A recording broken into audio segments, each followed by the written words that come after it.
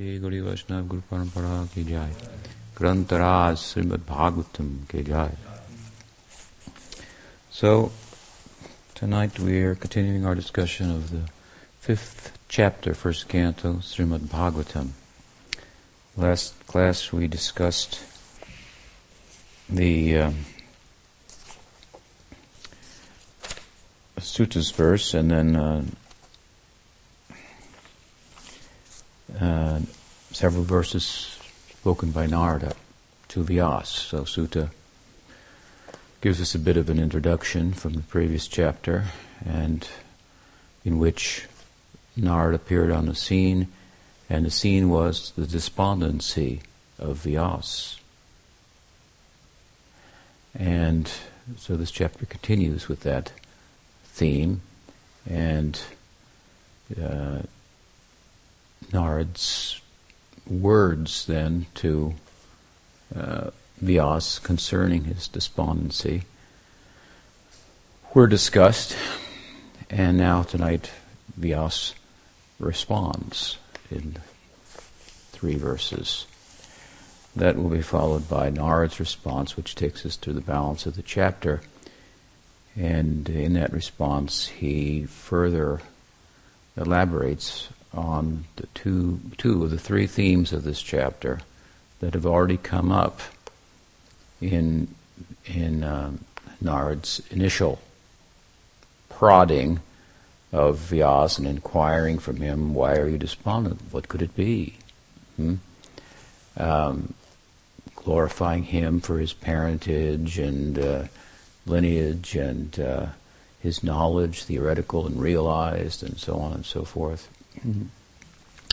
And 2 of those 3 themes of the chapter will now also come up in Vyasa's response.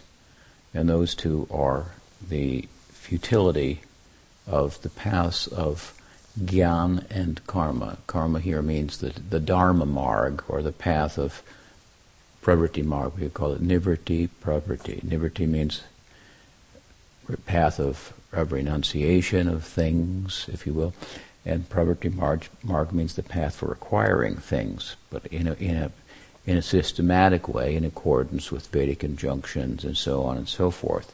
The pious life, heaven-bound or oriented, as opposed to liberation-oriented with regard to the path of Gyan. So these are 2 of the 3 points. I guess we could say there are 4, but the 2 points being that the paths of Gyan and Karma cannot satisfy one. Only Bhakti can. And in the context of Bhakti and its glorification, the 3rd point, if you want to call Bhakti the 3rd point, I suppose you could say, but it's an emphasis on Bhakti with regard to what? What will we say, according to Bhakti Rasamrita Sindhu? An emphasis on Bhakti and consideration of, if it's deprecating Gyan and Karma, what are those in relation to Bhakti, Uttam Bhakti?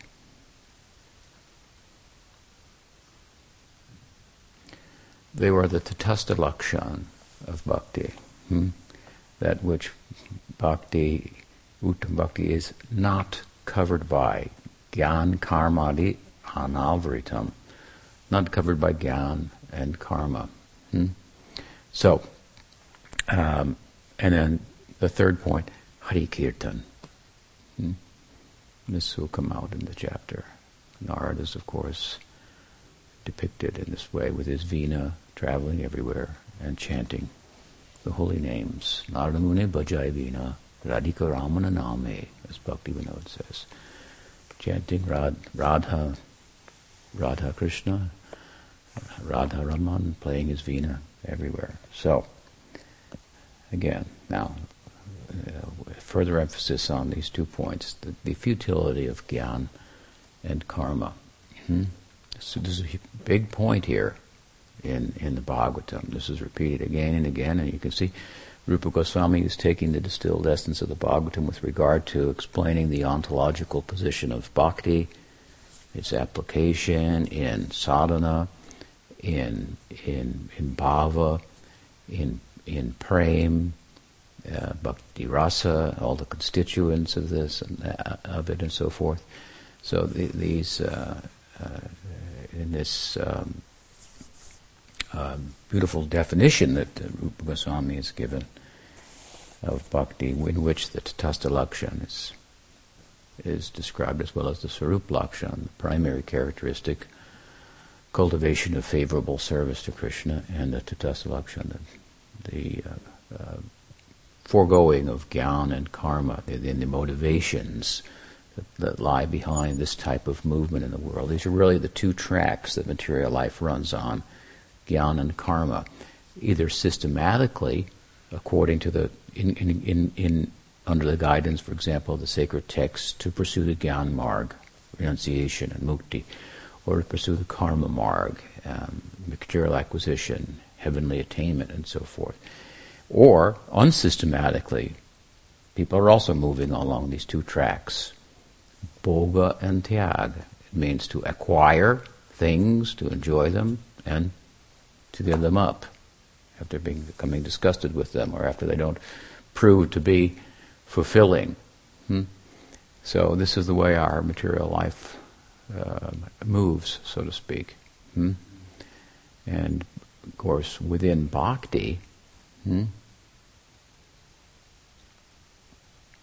we have anukulena krishna anushilanam, bhakti ruttama. It's anushilanam. Shilanam implies both an acceptance and a rejection.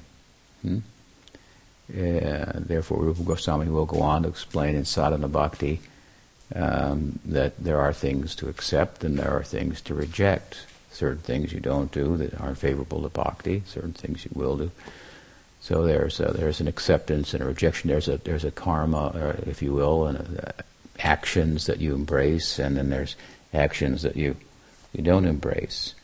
It could also be said, and Jiva Goswami has, that this anushilanam, drawing from the root of the verb there, the verbal root shila, means an active and an inactive. It's another way of thinking it. Active meaning the movement that bhakti often constitutes, visible movement, action with the senses. Like chanting, the tongue is vibrating and dancing, and feet are moving, and hands are being raised, as we see Mahaprabhu did during the Rath Yatra and so forth. And then a non-movement, the other side of it. So that would be like the emotive, internal, the emotive experience, bhava. So you kind of have this, my point here being, you have this pravriti, nivriti, within the context of bhakti in a healthy way. So bhakti takes these two tendencies that our life runs on and gives them value, really, positive value, meaning it harmonizes these two tendencies. It's kind of the middle path. Therefore it said, with regard to the adhikar, or eligibility to tread the path of bhakti, one cannot be too much disposed towards renunciation, neither too much disposed towards acquisition. Again, jnana and karma. It's the middle path. Because why? Sometimes for Krishna service we have to accept things or enjoyment. If I say to you, please take prasad, you cannot say, oh no, I'm fasting. At least if you are fasting because it's Ekadasi or something like that, then you say, I will honor the prasad, and you pay your obeisances to the prasad and so forth. But generally we'll take it and taste it, and it can taste pretty good. So you are enjoying in the context of bhakti. And there will be instances where we have to give up things in the context of bhakti. So, but these are not the focuses. The focus is to love Krishna, and if we're loving Krishna, I have to accept lots of money and live comfortably, then I'll do it. If we're serving Krishna, I have to live uncomfortably and be poor, then we accept our fate. So the renunciation and the acquisition, it's kind of a byproduct of the central focus. But both of these tendencies, as I say, that our material life runs on, and that most people pursue systematically, either in accordance with the sacred scripture or not. You have your, Wall Street people systematically, they have a system to try to acquire.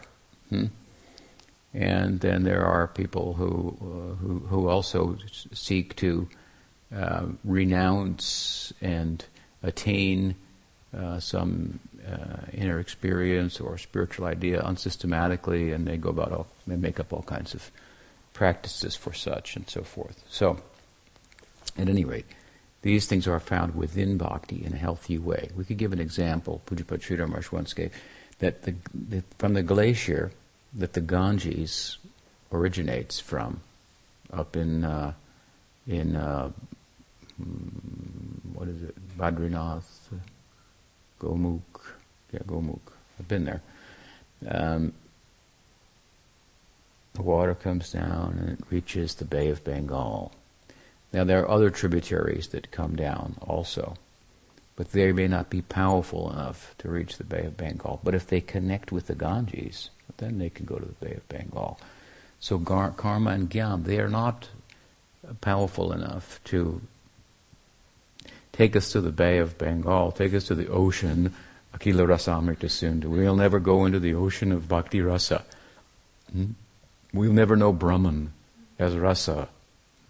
Rasovai Saha, by these paths. And this is, of course, Vyasa's problem here. He is exemplifying a problem, and just like Arjuna exemplifies a conditioned soul who has a problem here.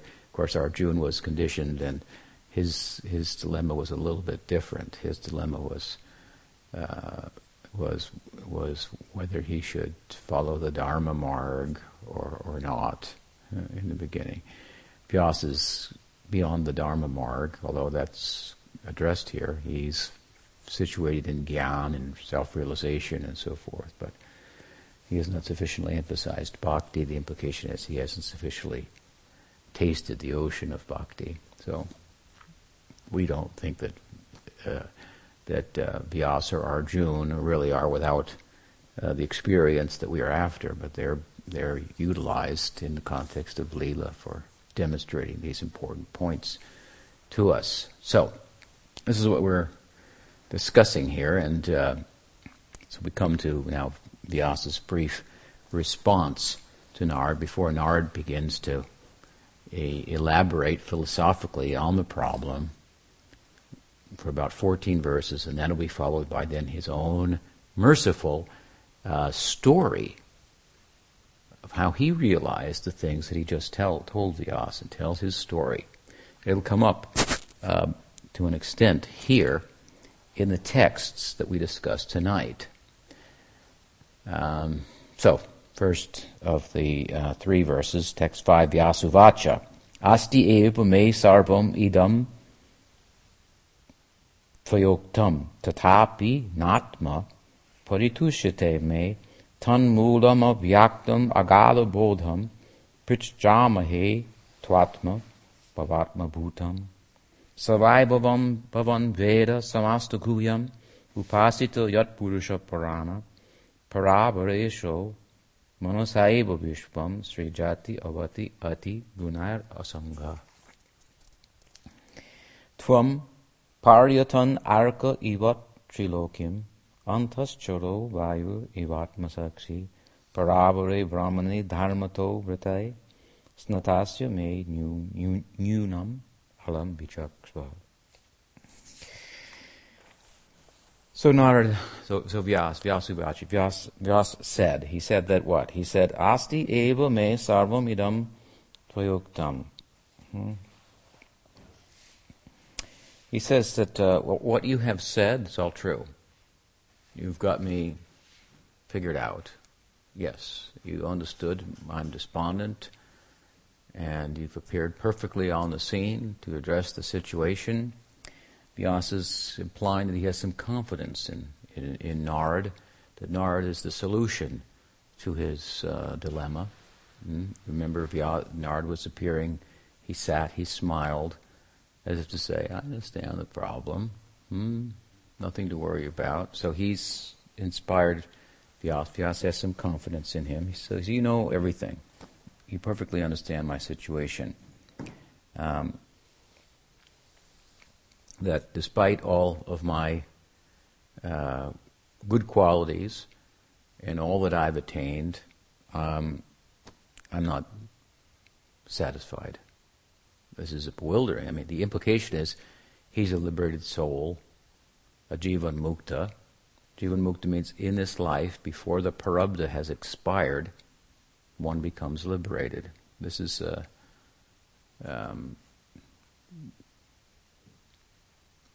not something that is emphasized in the bhakti marg the way that it is in the gyan marg. To be a jivan mukta in the gyan marg is like, whoa, that's everything.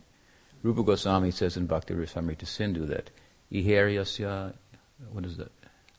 Iheryasya, oh, I used to know that verse a long time ago. He says, karmasa manasa gira jivan mukta suchate. In the context of bhakti, the implication is one uses his mind, his words, his actions, all in Krishna's service, and liberation comes about automatically. It's not his objective. Because it's not his objective or her objective, mukti, but bhakti, but love of Krishna, prem is, it's not given the same kind of emphasis as it is in the Gyan Marg, which is the end result. Okay?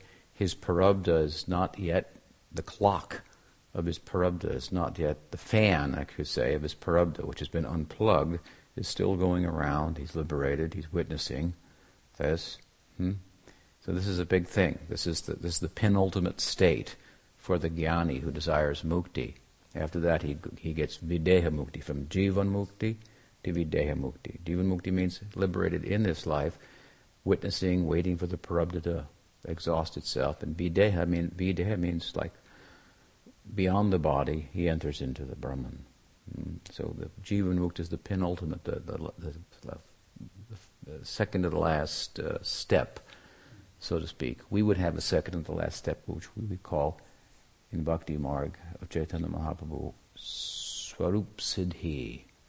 The devotee becomes perfect in understanding their Swarup, and then they take birth in Krishna Lila and perfect themselves further and enter into Vastu Siddhi. So, Vyasa is kind of playing the part here of a Jivan Mukta, and he's not satisfied. There are many statements, of course, as to the possibility of a Jivan Mukta again becoming implicated in the world, from that penultimate state of the Gyan Marg, again becoming implicated. And of course, there's also a strong emphasis that even if a person is a Jivan Mukta, but has an aversion to bhakti, then he can never get Videha Mukti. Without bhakti, there's no mukti. The bhakti has a merciful form, sattviki bhakti. It's interesting because the jnanis will say that bhakti is in the mode of goodness. And it's a tool that helps one to get liberated, and then you let go of it. We'll argue against that because we speak about uttam bhakti, nirgun bhakti, that bhakti is transcendental. And it's something that goes on after liberation. It's a post-liberated activity that mercifully descends into our minds and senses even before we're liberated as a means to liberated life. And it continues on afterwards and so forth. So we say that bhakti is nirguna. It's not constituted of sattva guna. So we'll argue against that. But at the same time, what they say is not entirely untrue. There is a sattviki form of bhakti in which she manifests herself to fulfill the ambitions of the jnanis who take to bhakti as a means to mukti. Bhakti can give mukti. Now, have we ever read anywhere that mukti can give bhakti? No. So the position of mukti, of bhakti should be clear from this. At any rate, the point is here that without bhakti, there's no mukti.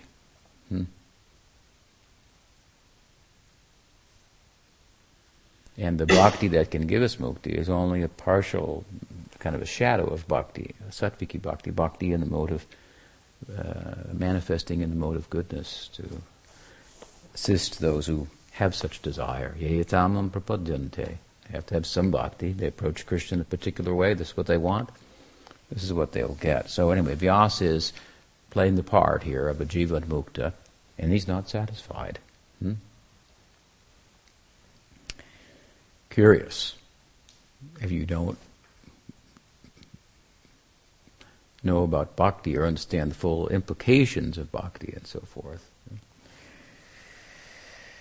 So, he says, therefore I'm questioning you, what is the tanmulam avyaktam agadabodham? What is the root cause of my despondency, O you who are agadabodham? Because he's glorifying Narada. You know everything. There's nothing that you don't know. Prichchami twatma bhavatma bhutam. He says, you know everything. You are the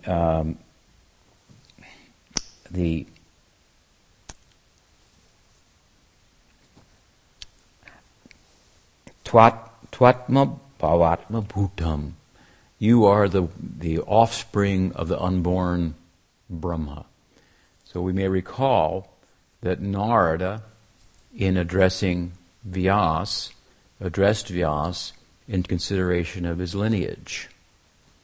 This is the etiquette. If I say, welcome, what is your name? You say, my name is Golokadas. I'm a disciple of Sri Bhaktivedanta Swami, Tripurari Swami Maharaj, Swami Maharaj.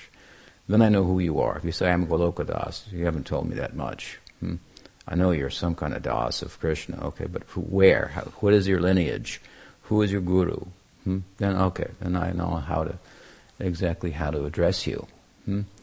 So he said, he addressed Vyasa. Oh, Vyasa, you're the son of the offspring of Parashara. You have a great parentage that you're coming in of the sage, his lineage, and so on and so forth. So now with Narada's, Vyasa's responding, and he mentions the lineage of Narada. So I said here, in the context of these 3 verses of Vyasa, something about Narada's life will come up, which he tells the story of later on in this chapter. His story is told in a few places in the Bhagavatam. It's told here, it's told again in the 6th canto, in a different way. And Narada is a very important figure in the Bhagavat literature, in the Bhakti Marg, for that matter. He authored the Narada, they're called Narada Bhakti Sutras. There's like you have the Brahma Sutras, so they're Bhakti Sutras. So Narada is famous in the Pancharatra literature and so forth. So he's a very important figure indeed.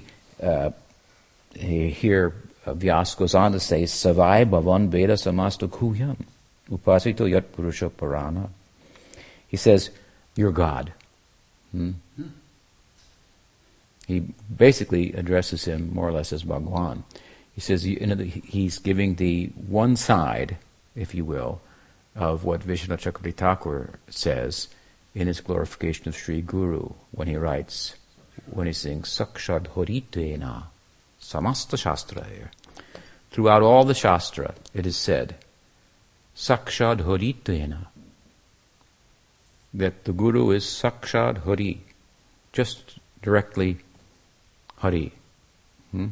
And he goes on to say, Kintu Pravorya Priyevatasya, but he's also dear to Hari. So he's God. How can he be God and dear to God at the same time? So there's a kind of a oneness with God. And in this context, as the Guru, we're all kind of one with God. We're one and we're different at the same time, of course. But the Guru is one with God in a representational context. Just like the ambassador, for example, the United States in a foreign country, should be treated as the emissary of the president, and his word should be taken as what the president and his cabinet and so forth wants to say on a particular subject. So we treat him with a certain amount of regard. So he's addressing Narad like this.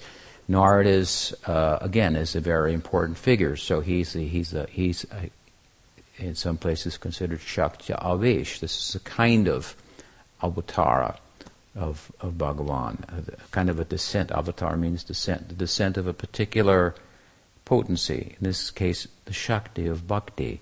So Vyasa is actually also an incarnation, a Shakti Avesh of the Gyan, and the knowledge aspect. And so he's given all the Veda. The knowledge, Veda means knowledge. And Bhakti, an art of Bhakti. He's described him in both ways here. He says, Savai Bhavan Veda Samastu Kuhyam. You know all the secrets of the Vedas. You're Bhagwan. You're as good as God. And Upasito Yat Purusha Purana. Why are you as good as God? Because you do the Upasana to the Purusha. Purana means you're always serving God. You're God and you're always serving God. So he says both things here. In the beginning, the first part will be more important to us. The Guru is to be regarded as if God. It means we're supposed to pay attention there. If God comes in the room, we think, well, we should pay attention. And so, in fact, he is. God is coming to us in no way more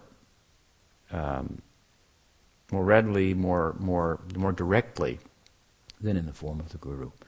The Guru is the Kripa Shakti of Bhagwan.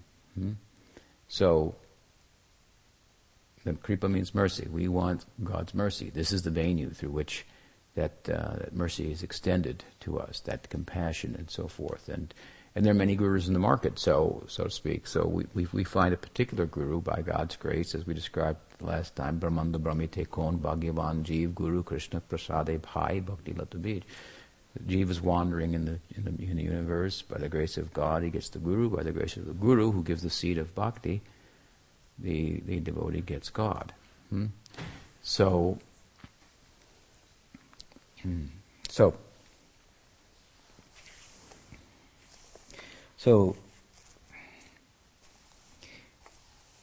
the Guru is very important to us, and this side of the Guru, that he's God in a representational sense, this will be emphasized first. And when we pay attention, therefore, to Guru Tattva, Guru Devaya Vidmahe, we want to understand the Tattva of Guru.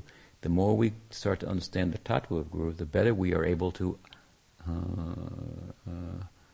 Krishnanandaya Dhimahi, to meditate on the Ananda of the Guru, the love with which he worships Krishna. So first understand the Tattva. All this confusion in the Gaudiya community, and there's a lot of it since Prabhupada left, Prabhupada who spawned the international interest in Gaudiya Vaishnavism, much confusion about Guru Tattva.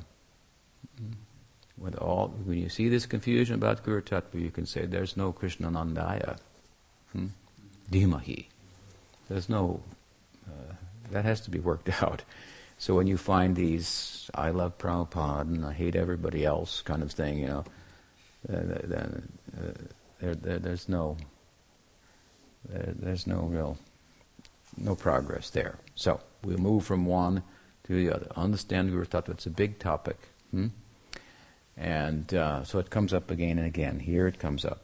So this is the one side. He's as good as God. In other words, if God says to you in your meditation, if Krishna comes to you and says, I'm over here, come and do this for me, we'll first go to the Guru and say, this fellow appeared to me, looked like Krishna, the one you were talking about, said, come over here, should I go or not?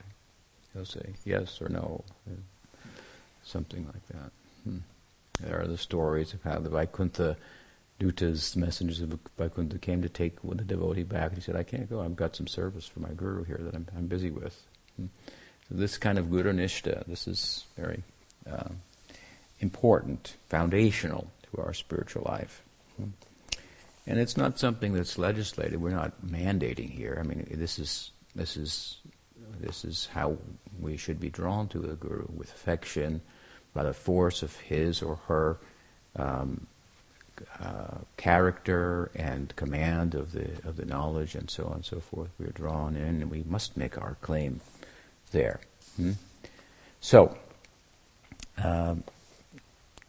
Vyasa is expressing his faith in Narada. He glorifies him as good as God, and at the same time, kind of the answer to his whole dilemma is mentioned here, kind of inadvertently, without him thinking about it. Upasito yat purusha parana. So you're always worshiping the Supreme Person, and he goes on to say, and you're traveling everywhere, and so on and so forth. So Narada is exemplifying here the perfect guru. And his lineage is mentioned. So something about his lineage is coming up. The story is being told later on in the chapter, but again, it's told in different places of the Bhagavatam. He's a very complex person, this Narada. In fact, Jiva Goswami says sometimes the role of Narada will be played by another. So there's a role for Narada. There's a like Brahma has a post. There's also the post of Narada. That's curious. So it's very, very complex. Therefore, Narada tells also, to give another example of the complexity here, he tells his story, and it's the story of a sadhaka who becomes a siddha. In this chapter, he tells the story that I was born as the son of a maidservant.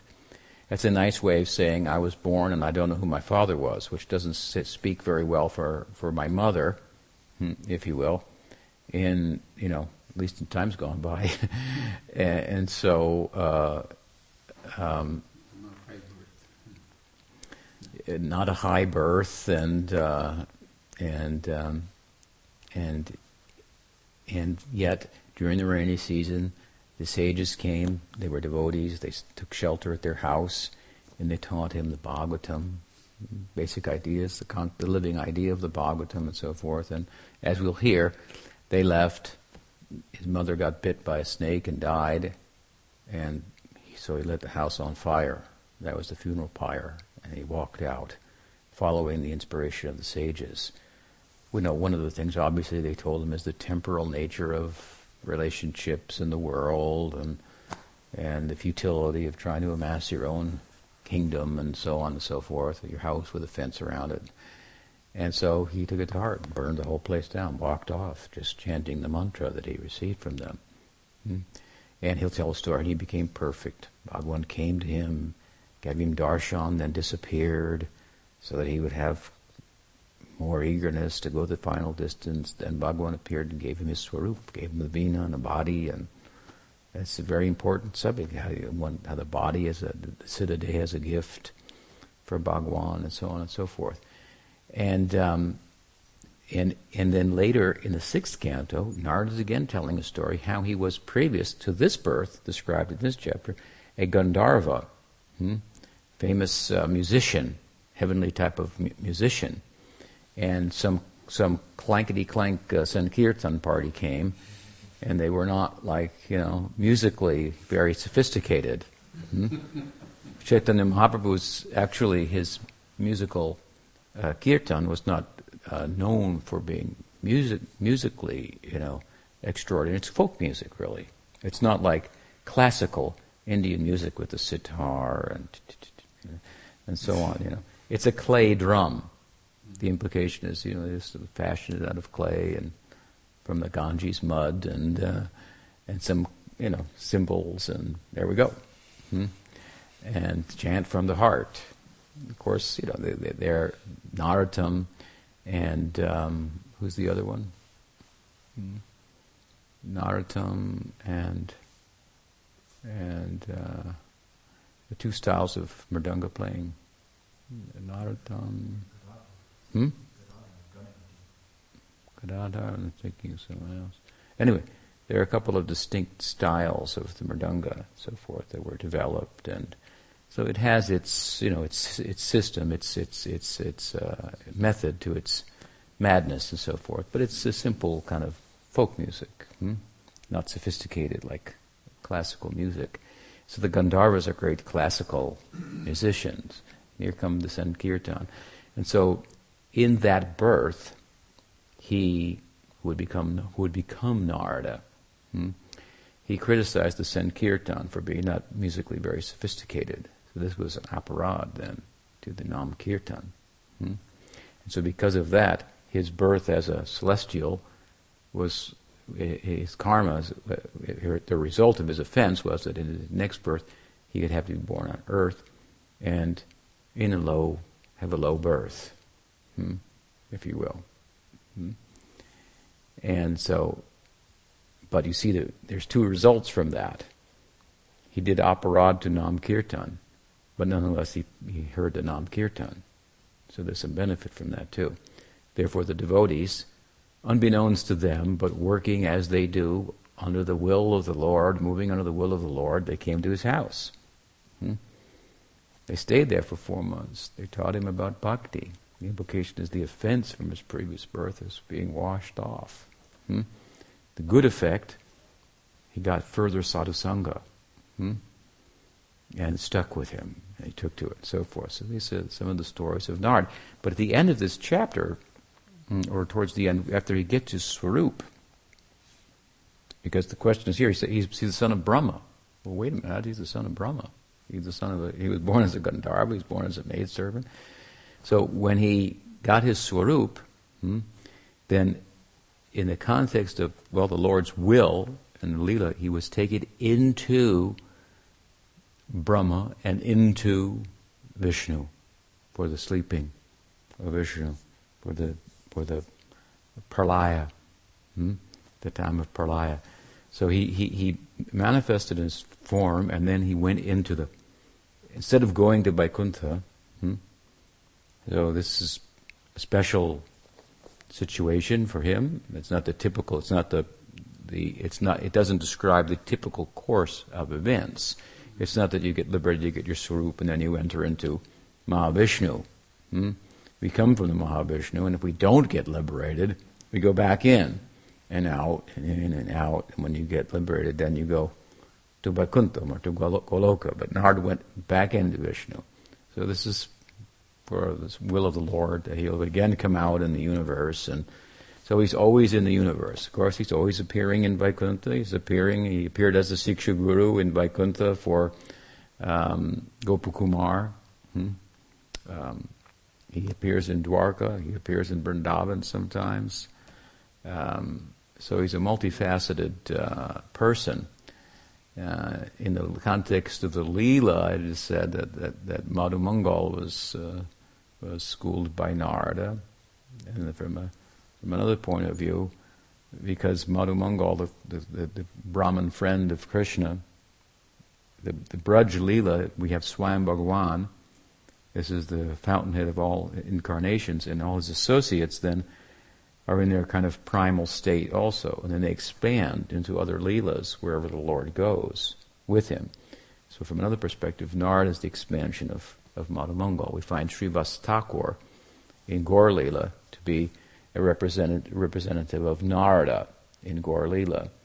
And when, during the Rath Yatra, after the Rath Yatra, there's a ceremony where Lakshmi comes out, and chastises Jagannath and so on and so forth. So Mahaprabhu was taking great pleasure in relishing this, and he asked Srivas and said, "Just see," and he said, "Your goddess is very opulent. The goddess of Lakshmi is very, very opulent," and so he's referring to Srivas with regard to his being a representation of Narada and Vaidhi Bhakti, reverential love.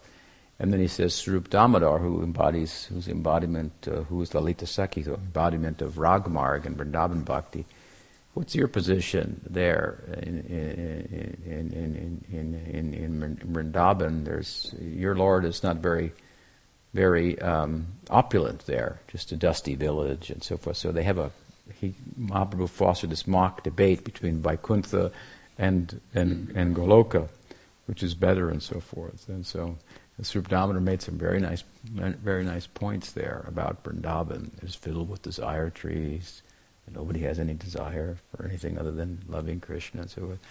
So he kind of won. And when he won, Srivas Thakur, Narad, puts his hand underneath his arm and goes like this, starts making noises and so forth. This is like Madhu Mangal's typical kind of craziness. Narad is called the farcical. What is there? There's a term, the farcical Narada. What does that refer to? Farcical Narada. At any rate, the full implication of it is that he's a manifestation of Madhu Mangal, who's a farcical Brahman, who's like a Brahman in name only, and all. Typically in the world today, a Brahman should only eat as much as he needs in order to serve. As much as he can preach, speak, as much as he can eat, something like that. And of course in Goloka, Madhu Mangal is just eating all the time. And he's like the typical, like, abusive, what would be an abusive Brahman in this world. But that's all in the context of Krishna Leela. So anyway, Narada, Srivas shows himself to be, from a higher point of view, if you go up in the Leela, representation of Madhu Mangal. So Narad is a complex person. And here Vyas refers to him with regard to the famous idea, the general idea, the son of Brahma, the mental son of Brahma. Very extraordinary. He's more extraordinary than that, as we're explaining, but that's big enough in itself. And Vyas is saying, you could say my lineage is extraordinary. What about yours? You have such an extraordinary lineage. You must have all knowledge and so forth. You're always worshipping Bhagwan. So I'm sure I have confidence that you can resolve my dilemma for me. So an important person, Narada, and he is both a sadhana siddha and a nitya siddha. So as you see from the complex explanation of Narada, just like Shiva Tattva, there's all kinds of manifestations of Shiva and so forth. So Narada is a very complex person. Vishwanath Chakravarti Thakur in one place says he's both a sadhana siddha and a nitya siddha. So depending on how you look at it, when he tells his story in the 6th canto, and here in this canto, he's telling the life of how a sadhaka, one becomes siddha by sadhana, becomes perfect through spiritual practice and so forth. This is important. It's said that there are nitya siddhas, those who are eternally with the Lord, and then those who become perfect by spiritual practice, that the knowledge about which and the means to apply oneself in relation to comes through the Guru Parampara and so forth. Some people have some idea that the nitya siddhas are better than the sadhana siddhas in today's community. But actually, Prabhupada addressed that once. He said, siddha means siddha. Whether you're by sadhana or you're always like that, makes no difference. Makes up an important point because, it brings to mind an important point because some people are under the misconception within the range of various Gaudiya sects. Some people are under the misconception that we have come to this world from Goloka. We've fallen from the Leela. This is a very wrong idea. Scripture very clearly points out that Mahavishnu expands the world, and the Tatastha Shakti, the Jeev Shakti, emanates from him in this world. And then the Lord descends as the avatar through Mahavishnu to collect us up and give us the opportunity for bhakti. The opportunity to choose bhakti. Kind of. What do I mean by that? How do we get bhakti? Do we just go and pick it? We get it by Sukriti. Right? Narada in his life as a Gandharva went against bhakti, and he got bhakti. He thought, what is this this kirtan? What kind of music is that? And he got bhakti. See how merciful the Lord is. Is it just, as people would say, well, unless you have a choice, how can it be love? Well, did Mother Yashoda choose to love Krishna? She's the epitome of motherly love for Krishna. We are to follow her if we want that kind of love. Or Sridham's love as a friend of Krishna. Did he choose it? No. Hmm? That's the kind, and if we want that kind of love, he's the kind of person that we'll follow. Hmm? And he can't fall down. So if we follow him, of course, how can we fall down?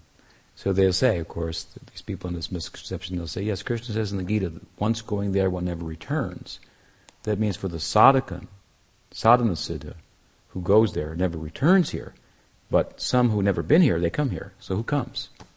The ones we follow to get there? Does that make any sense? You understand? You follow in the footsteps of Subal or Lalita. To get there, what does it mean to follow them? That you are imbibing and following their love. So what you get is their love. Is their love faulty? If they can fall from that, then how can we? This is a very wrong idea. Siddha means siddha. As much as a sadhana siddha cannot fall, certainly a nitya siddha can never fall from there. It's an impossible idea. You think about it. People have some problem on the other end of the spectrum, the logic of it. Well, you see, when you're lower down on the scale of theoretical understanding and actual realization, you will be more concerned with your own rights than you will the nature of perfection.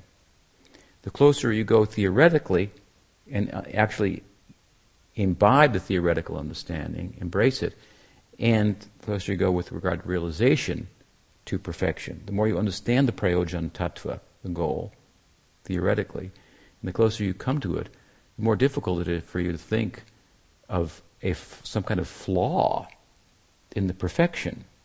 But the less you're able to imbibe the teaching about the nature of the prayojan, of the goal, the more you're concerned with, well, how can that be? God might be bad. Why did he make me suffer? I want my rights. I have free will, and so forth. We have some free will. We would be called, in one sense, compatibilists with regard to free will and determinism. These are the two things. Either things are all determined, or there's free will. We say there's free will and things are determined. In the context of nothing moves without the will of God, there's also some scope for minute free will on our part.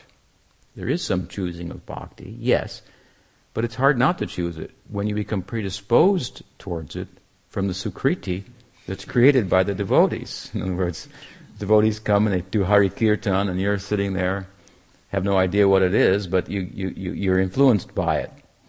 So next time you associate with them, you're more inclined to hear what they're about, and by the transcendental arrangement, well, you come to the temple, or the devotees come to your town, or whatever it is, and you're building on something invisible. That's coming entirely from the other side. Goloker premodhan harinam sankirtan.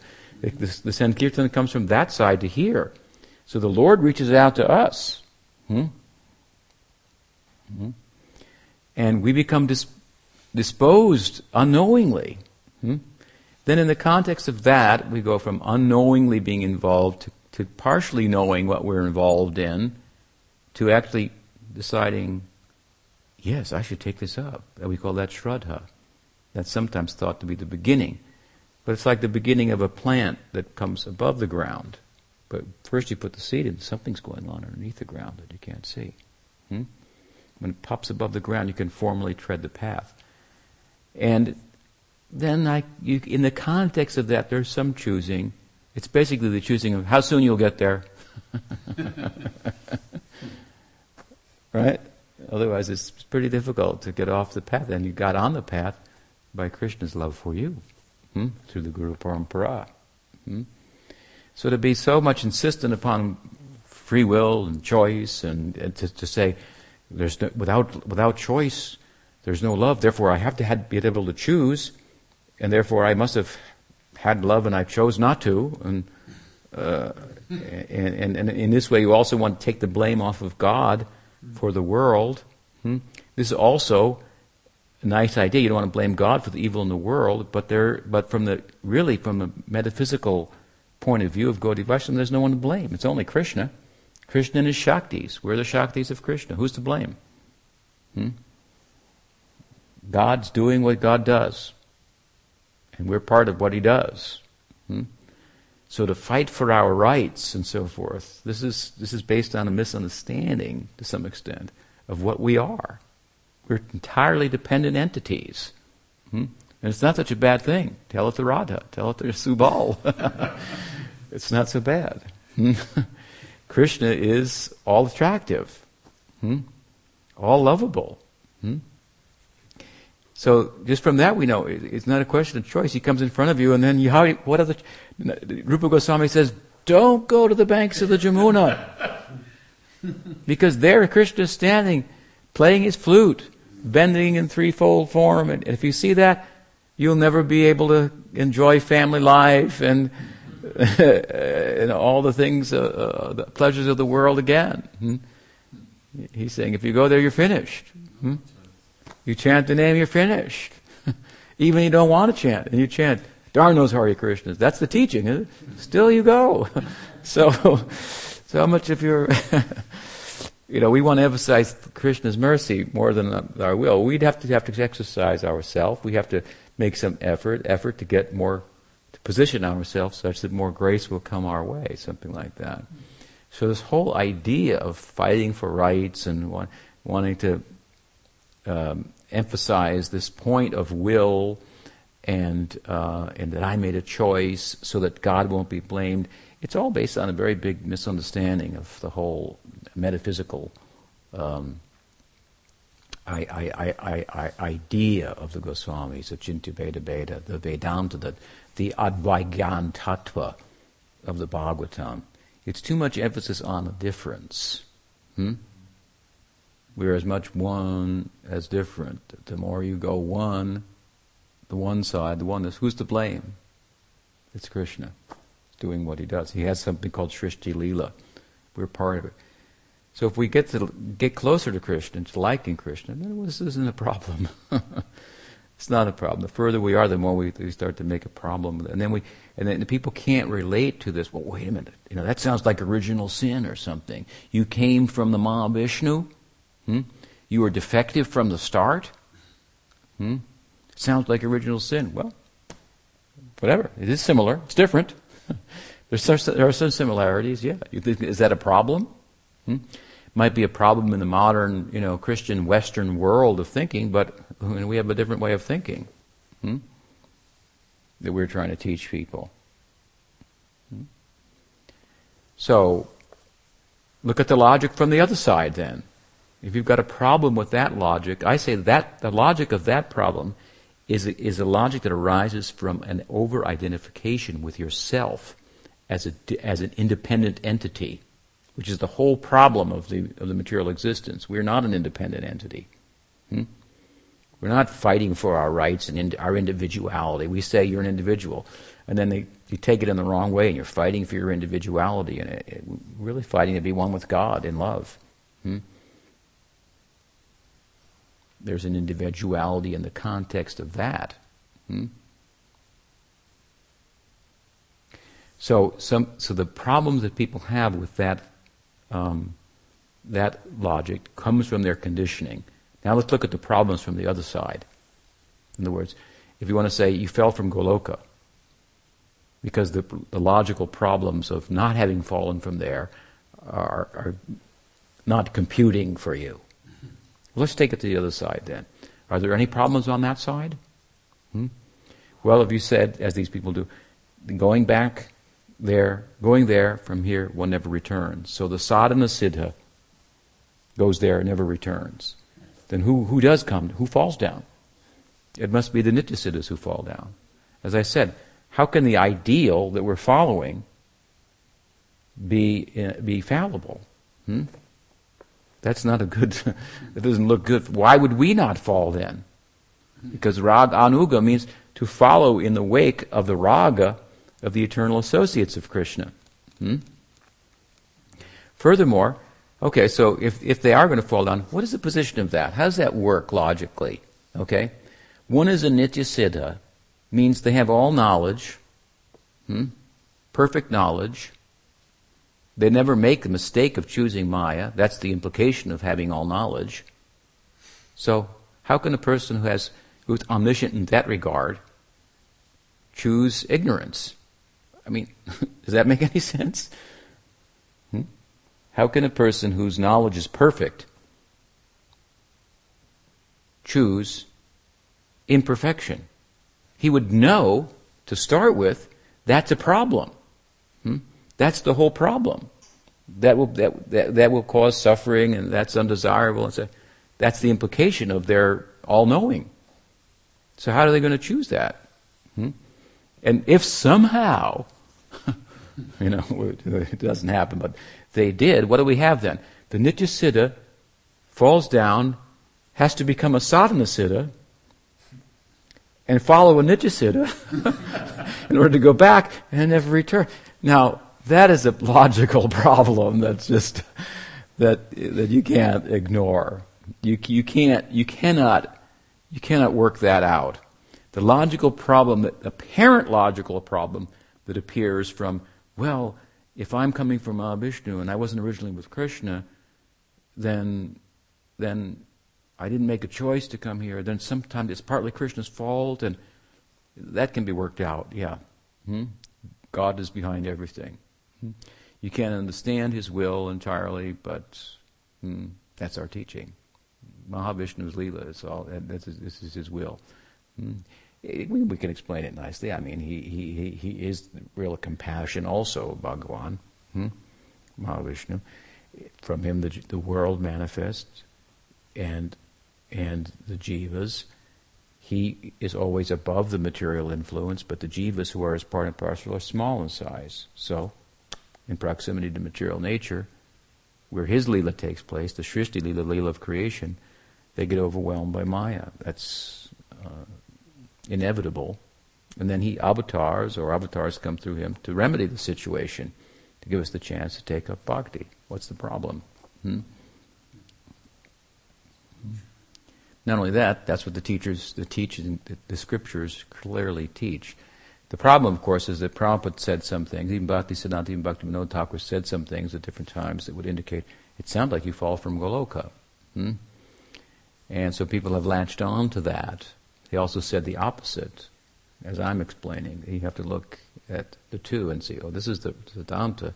They're saying this maybe for another reason, because origins are difficult topics to deal with. If you come to your mother at 5 years old and say, Mommy, where did I come from? You say, well, one day we found you in the chimney, a big bird dropped you off, How are you going to explain everything to the child at that age? So sometimes simple stories are given to make it easier to digest, and we just get on with the practice and so forth. And as you become more advanced, that means as you become less inclined and prone towards being an independent entity, the more you can digest. I'm part and parcel of Bhagwan. He does what he wants. No problem. Suffering is a perception. Only it's an angle of vision. I know that doesn't work for people who are suffering at the time, but that's not what you tell those people at that time either. They're not ready to hear that. And you may even foster to their suffering condition. Vaishnavas just don't go to the poor people, the starving people, and say, "Hey, it's not a problem. It's only an angle of vision, actually." No, they feed them plate after plate of prasadam. So we're not insensitive to the plight, but we do have some higher understanding of what the remedy of it is really a different angle of vision. So anyway, side point, but Narada is a Sadhanasiddha and a Nityasiddha. Sometimes he's portraying the life. He's called a Sadhanasiddha because he portrays the life of a Sadhanasiddha. Who offended the Harinam, who took a low birth, who further got association, became perfect, and so forth. And who's better, the Nityasiddha or the Sadhanasiddha? Of course, both are perfect. We'd be more inclined towards the Sadhanasiddha because they've come and they're showing the example for us, and so forth. In one place, I think Brihad Bhagavatamrita Sanatana Goswami speaking about Prahlad, who's also considered a Sadhanasiddha. That the Sadhanasiddhas are better because their bhakti is tested, like Prahlad was tested. It's just a way of talking about it. Neither is better, but to make a point that somehow the sadhana siddhas are less than the nitya siddhas is not very useful. So then the final verse, he says what?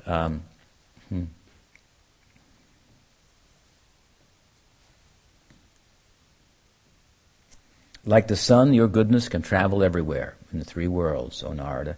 Like the air, you can penetrate the internal region of everyone, like the life airs. As such, you are as good as the all-pervasive supersoul. So it says it again. Please, therefore, find out the deficiency in me, despite my being absorbed in transcendence, under disciplinary regulations and vows. In other words, he says, Paravare Brahmani Dharma to Vratai. I was expert in Dharma,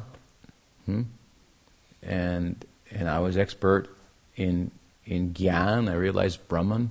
Still I'm dissatisfied, not fulfilled. You can figure it out. You tell me. We can see that he already knows, in one sense, because it comes out, oh, your life is perfect because you're always worshipping Bhagwan, Narada. So now Narada will go and he'll emphasize here, what is the usefulness of Gyan and karma in relation to bhakti? What is the utility of bhakti? And so on. Beautiful teachings of Narada to Vyasa on kind of the essence of, in one sense, of Srimad Bhagavatam. So, any question? Yes, Prabhu. With regard to the point that Siddha means Siddha, didn't we read recently in what were we reading? No, Gopal Chandra, thank you. In Gopal Chandra, that in Goloka, the sadhana, there's practically no difference between the sadhana siddhas and nitya siddhas. There's no distinction made once we. There's a difference in that the nitya siddhas are constituted of Swarup Shakti. The sadhana siddhas are constituted of Tatastha Shakti, but they have the ingress of the Swarup Shakti. But there's no difference in terms of their functioning and participating in the Leela. Difference might be also that the Tatastha Shakti sadhana siddhas are following. But then again, some of them will be leaders for others who come in their group. So anyway, yeah, there's no practical difference. There's no like class warfare there or anything. Krishna loves everybody, and everybody loves Krishna. All right, so we'll stop there. Grantara Srimad Bhagavatam ki jai. Lord Premanande.